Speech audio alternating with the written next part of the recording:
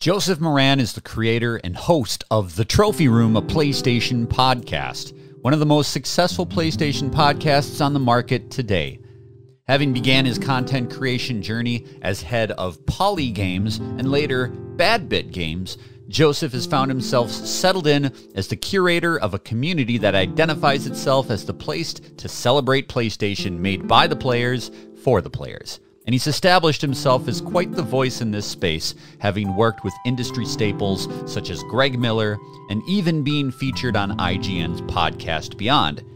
I was introduced to Joe by our late mutual friend Bobby Pauls, the Nintendo guru. I've collaborated with Joe many times over the years, designing his logos, composing the theme to the Trophy Room, and he's joined us several times over on the Megadads side as well. It was great being able to sit down and chat with Joseph once again and to catch up on where he is, where he's going, and the importance of finding that the best place to be is exactly where you are. So please welcome into the spotlight, Joseph Moran of the Trophy Room. I think that a lot of people like you and I, we start doing this thing, we've got grand ideas, we're looking at all of our favorite friends and associates doing big things and getting bigger and bigger, and we have a chart, you know, there's a pin in the map of where we're going. And I can't speak for you, but for me, like, that has radically changed in the last 2 years. If you would have asked me 2 years ago where I was headed, the answer would be very different from what it is right now.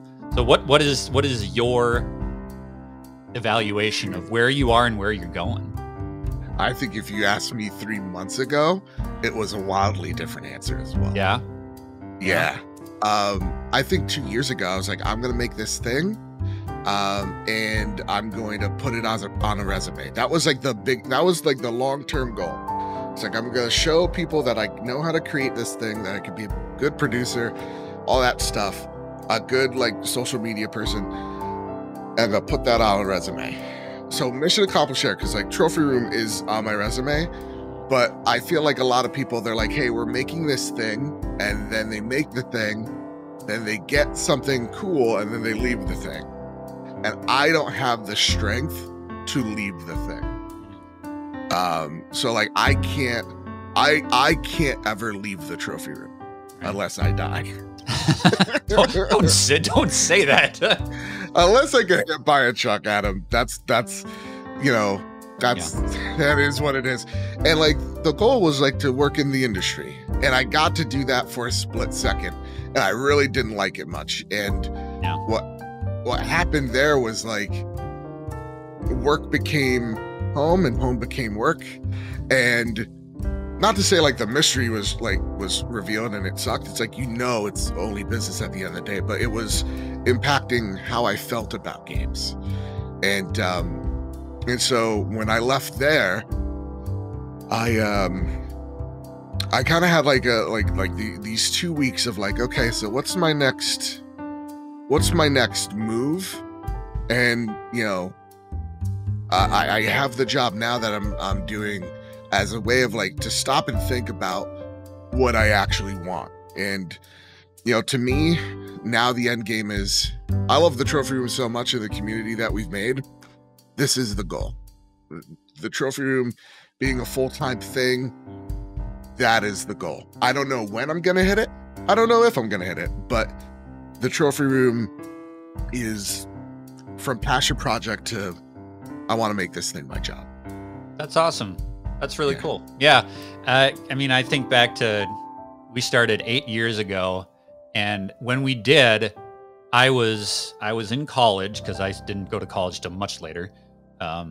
Which thank God I ended up doing it, because it opened so many doorways to me. But I remember when we were starting, and I had an instructor who he was a gamer, he's a dad, he's an artist, you know, he's a version of me or whatever, but he was a teacher, and I was explaining to him what we were doing, and he said to me, he's like, use this as a means to get all of the things that you can do out into the world.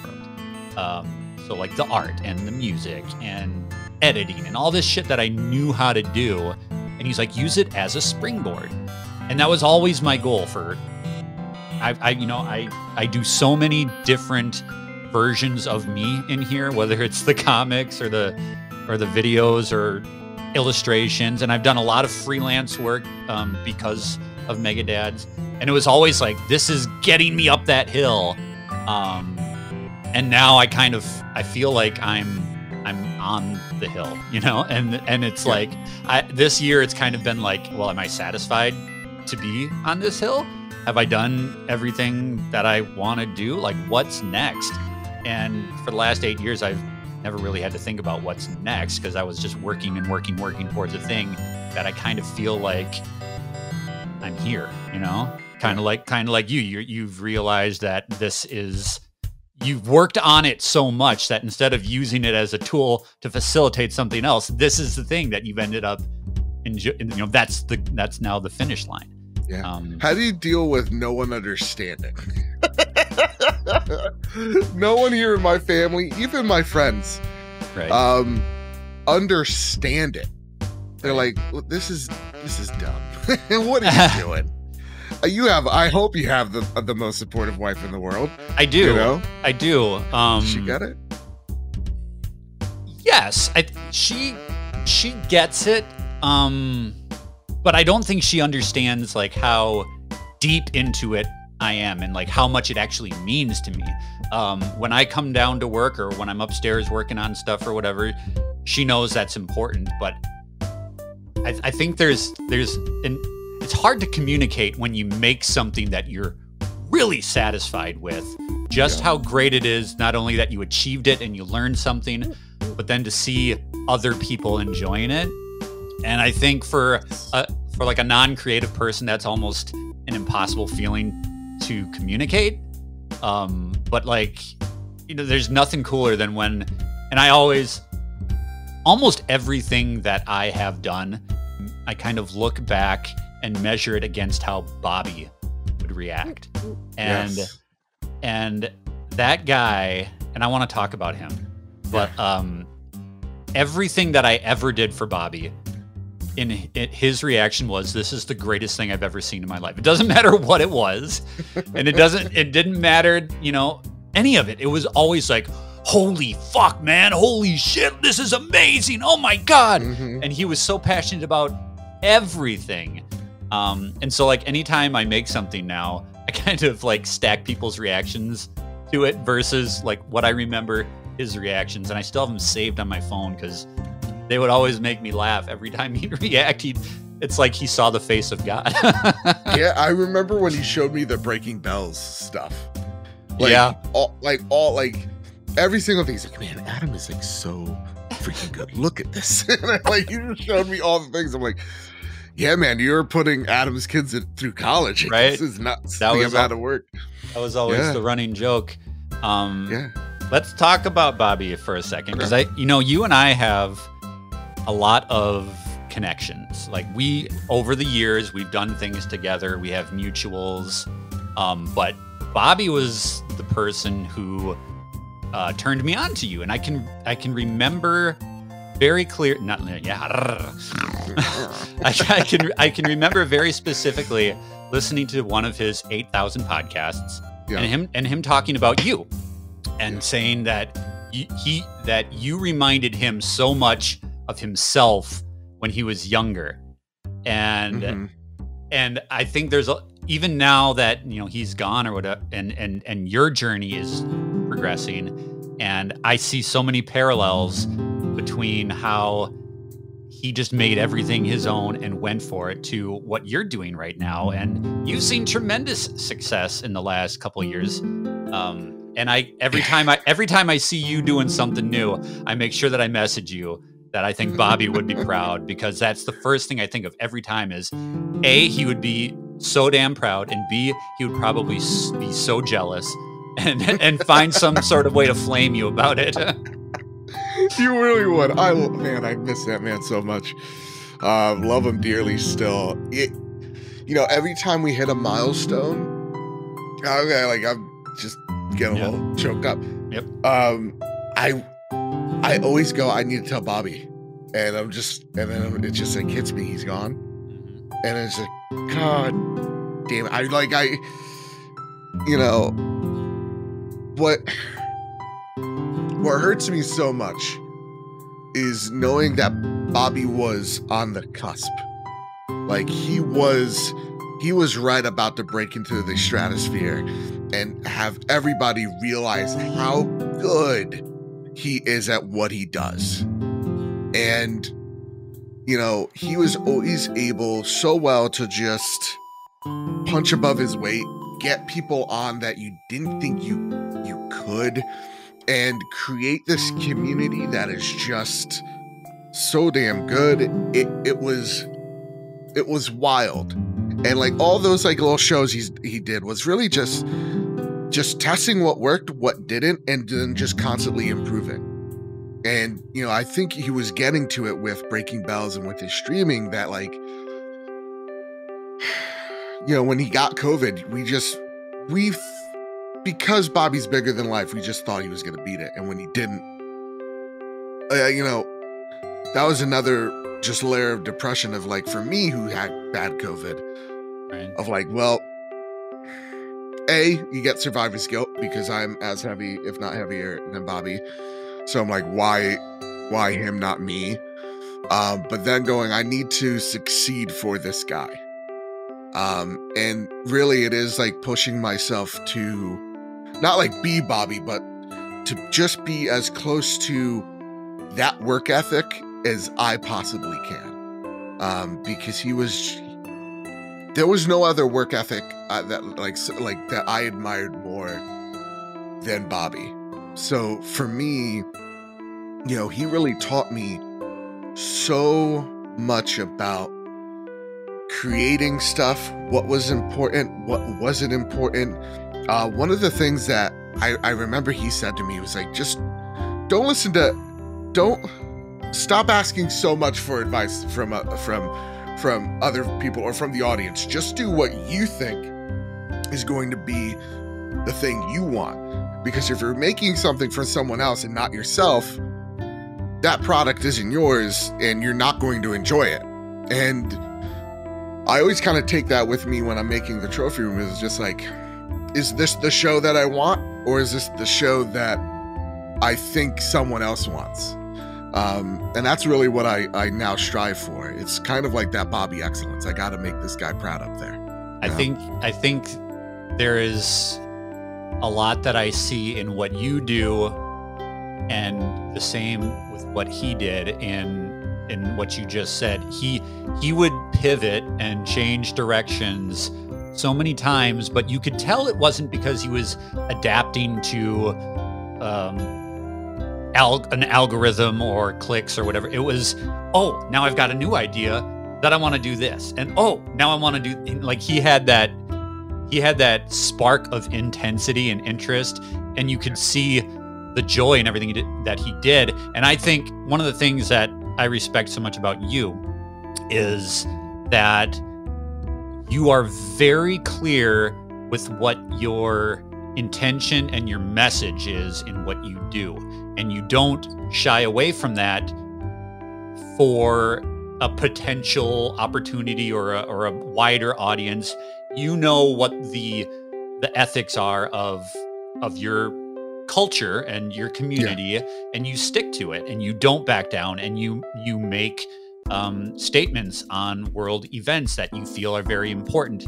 I really enjoy creators who are not afraid to be themselves in the midst of what they're doing, because I think there's a lot of people that just want to, you know, play as close to level as possible so that they can not offend anybody or try to get as many people into their circle. And I think that's a terrible way to do it, you know? Like and the thing is, like, I applaud those people, because like those people, it's just like, man, how do you live with yourself, but like, how do you do it? Because that takes a lot of strength of holding back that I just can't do. So like, right, when it comes to like global events and you know, one of our audience favorite episodes is our Black Lives Matter episode, where I was like, I can't really talk from any type of point of view. I could just only talk from my Hispanic perspective, and knowing that I have, Black cousins that were noticeably treated differently than I. We brought on our good friend, Emmett Watkins Jr. to share his perspective, the Black perspective, and Kyle just sitting back and learning and trying to be better and trying to, talk about his perspective as well. And that was really important. The one thing that I think that the one thing that I love to do is, like, if we're getting a big following, let's just say the growth is off the charts. It's like, okay, now, I always say this, it's like we separate the wheat from the chaff. When that big thing happens, we're going to talk about it. We always, at the same exact time when we talk about something that happens that affects us or affects games, I always want to give people the out of, like, hey guys, we're about to talk about something heavy, and I get it. For whatever reason, you don't want to hear it. Fair. Here's your out, so you don't get to yell at me that we talked about this thing. I'm even giving you the timestamp, because for me, I get it, man. Like, I listen to podcasts and I'm just like, I want to escape from the real world. I don't want to think about that Vladimir Putin today. And so, like, I get wanting to just press the skip. So giving those, people the out is important, but it's not like through an air of like, oh, we don't want to lose anybody. It's really just like, listen, I get it. It's a heavy topic. You may not be in the right state of mind to hear it right now, so Go for it. And to me, it's never like speaking through, this is what is right. It's really just talking about my feelings through it, because I think the most important thing for everybody is to know, or for anybody, is that you're not alone.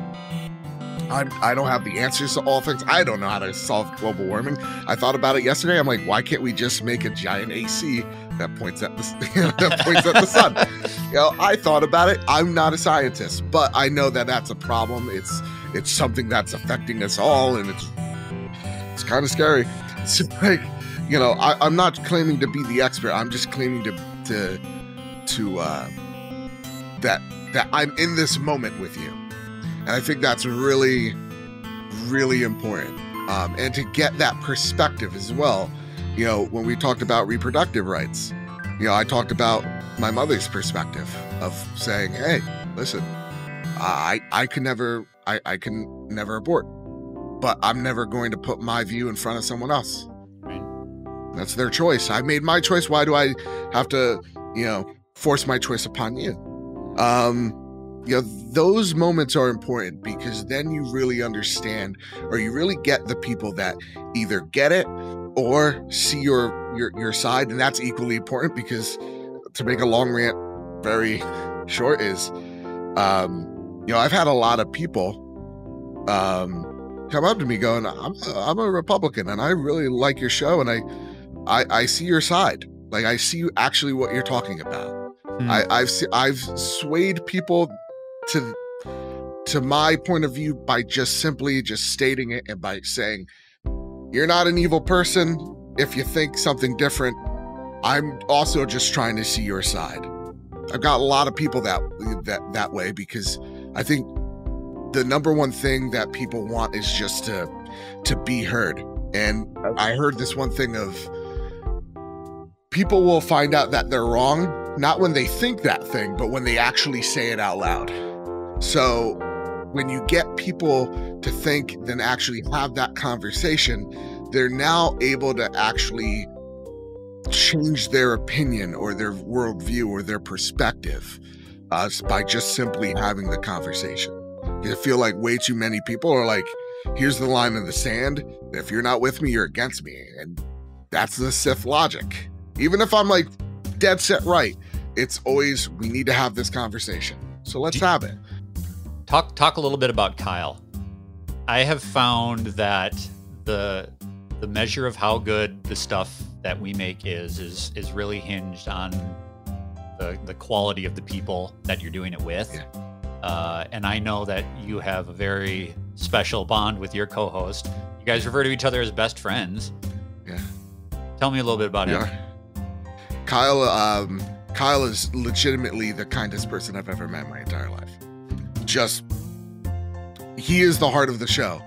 So anytime I would have been like one of those creators that like kind of held back and like, let's not say anything that's going to offend anybody. Kyle has taught me time and time again that the best move is to just speak from the heart, and speak how you feel. And if I'm the producer and the gut of the show, he is the soul and he is the heart of the show. And the one thing we talk about, like progress we've made, measuring Kyle's progress from like 2017 when I met him to now is night and day. He is a different man. He will say different, but like he is way more confident. He is way more resilient. Like to see him officiate our friend Mike and Kelsey's wedding, he just killed it. He's so much more confident than he lets on. And I really couldn't do this without him. I don't know what, I probably would have stopped the show a while ago if it wasn't for Kyle. Just amazing. And to see how he's leveled up in just the hosting or the co-hosting portions of the show is also night and day. Like before it was a lot of me talking. Now he'll like, I remember there was one episode I'm like, Kyle, I like to talk. Just cut me off. Just cut me off. Unless I go, no, I need to finish. You could just cut me off. And he's just like, are you sure? I'm like, yes. And I will never yell at you about it. And once he got that piece of advice in, now I wish I could shut him up. he now is just like so dang good. Because to me, he is the heart. He is what like the positive player is thinking, and me, I am more of like I wonder how this happens, or the type of portion of the brain. And he is my best friend. From almost a perfect stranger in 2017, he is now one of 3 people that is on my like the Apple 8 or it's the 6, like right there. And that's how you can tell nowadays. Does he challenge you? We challenge each other constantly. Now, I don't know how he's like, Joe, go F yourself, and I'm because we've had like really big heart-to-hearts, and things where I'm just like, Kyle, I think you got to correct this, or he'll be like, Joe, I think you got to correct this. And every time we were making this, we're making this thing we're going to announce on Tuesday, and he was really like, Joe, I don't think this is realistic in some certain things. And he has the uncanny ability to have some of the greatest ideas just back to back.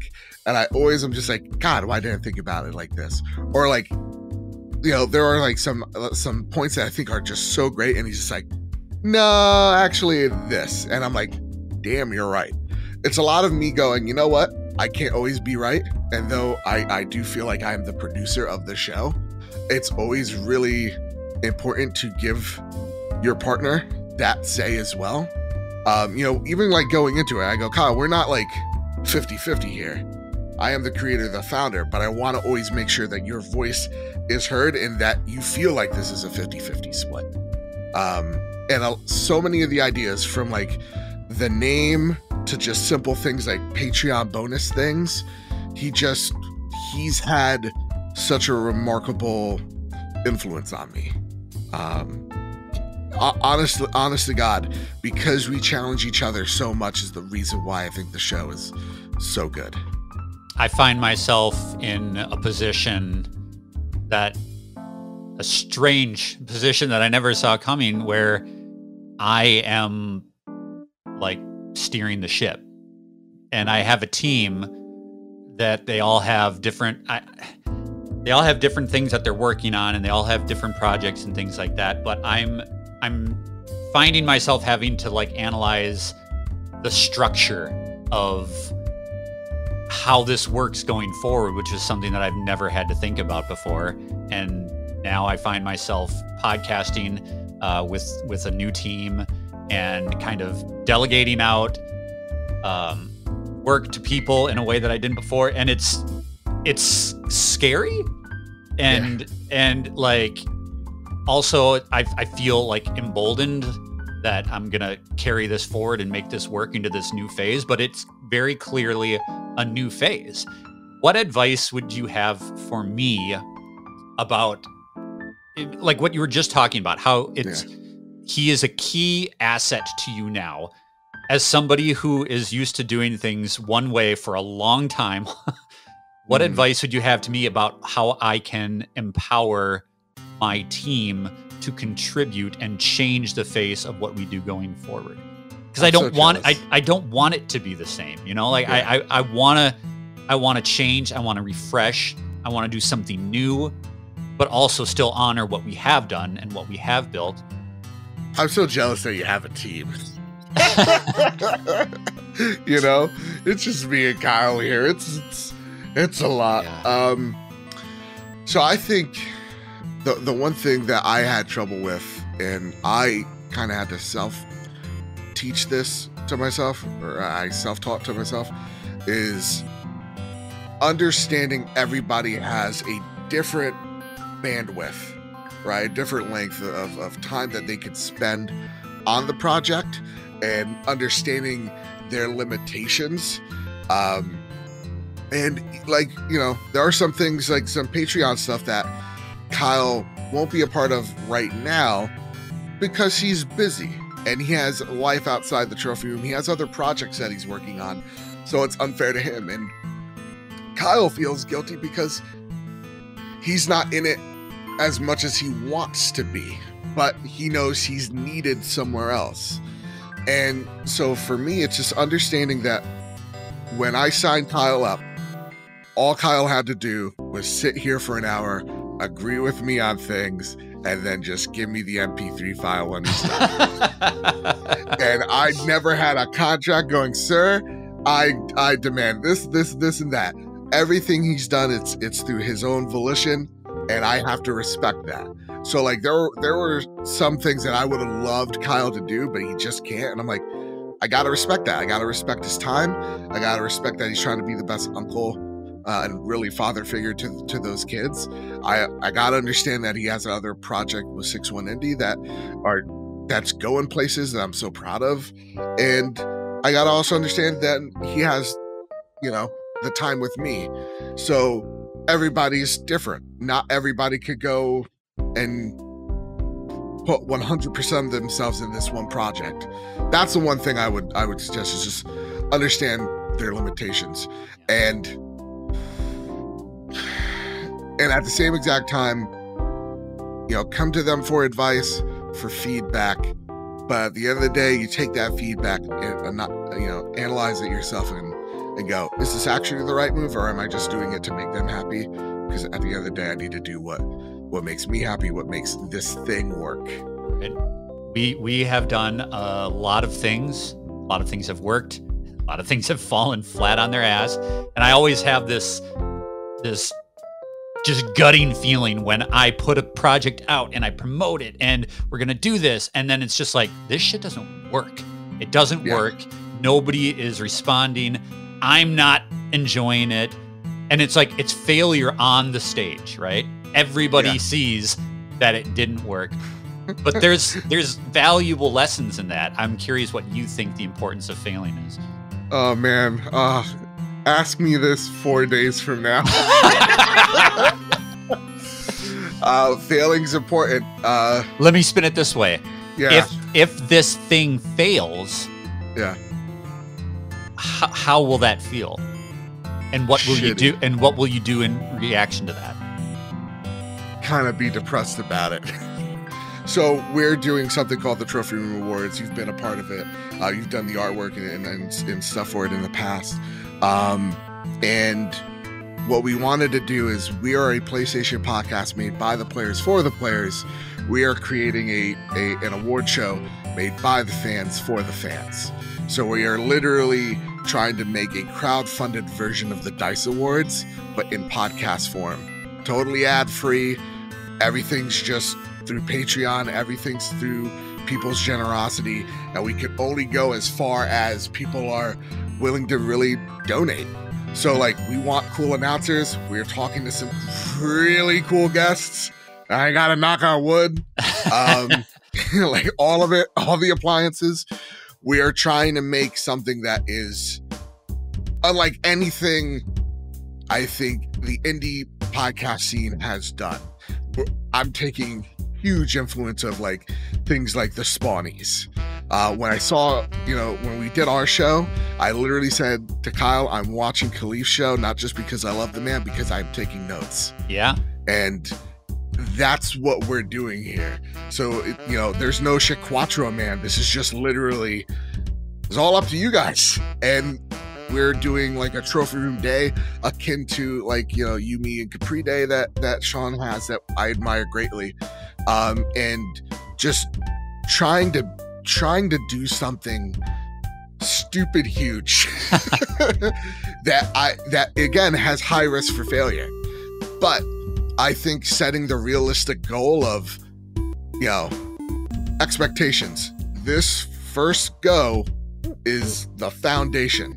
Next year, we need to build upon that foundation. And the year after that, hopefully we have a full house by sometime soon. Failure is important because you need it to ground yourself of what you're capable in the moment of doing, what you need to get better at for the future, and really understanding the limitations that you have. I think that's what failure really brings. It does make you better. It's really shitty in the moment, but now you know where you need to improve and where you kind of go from here.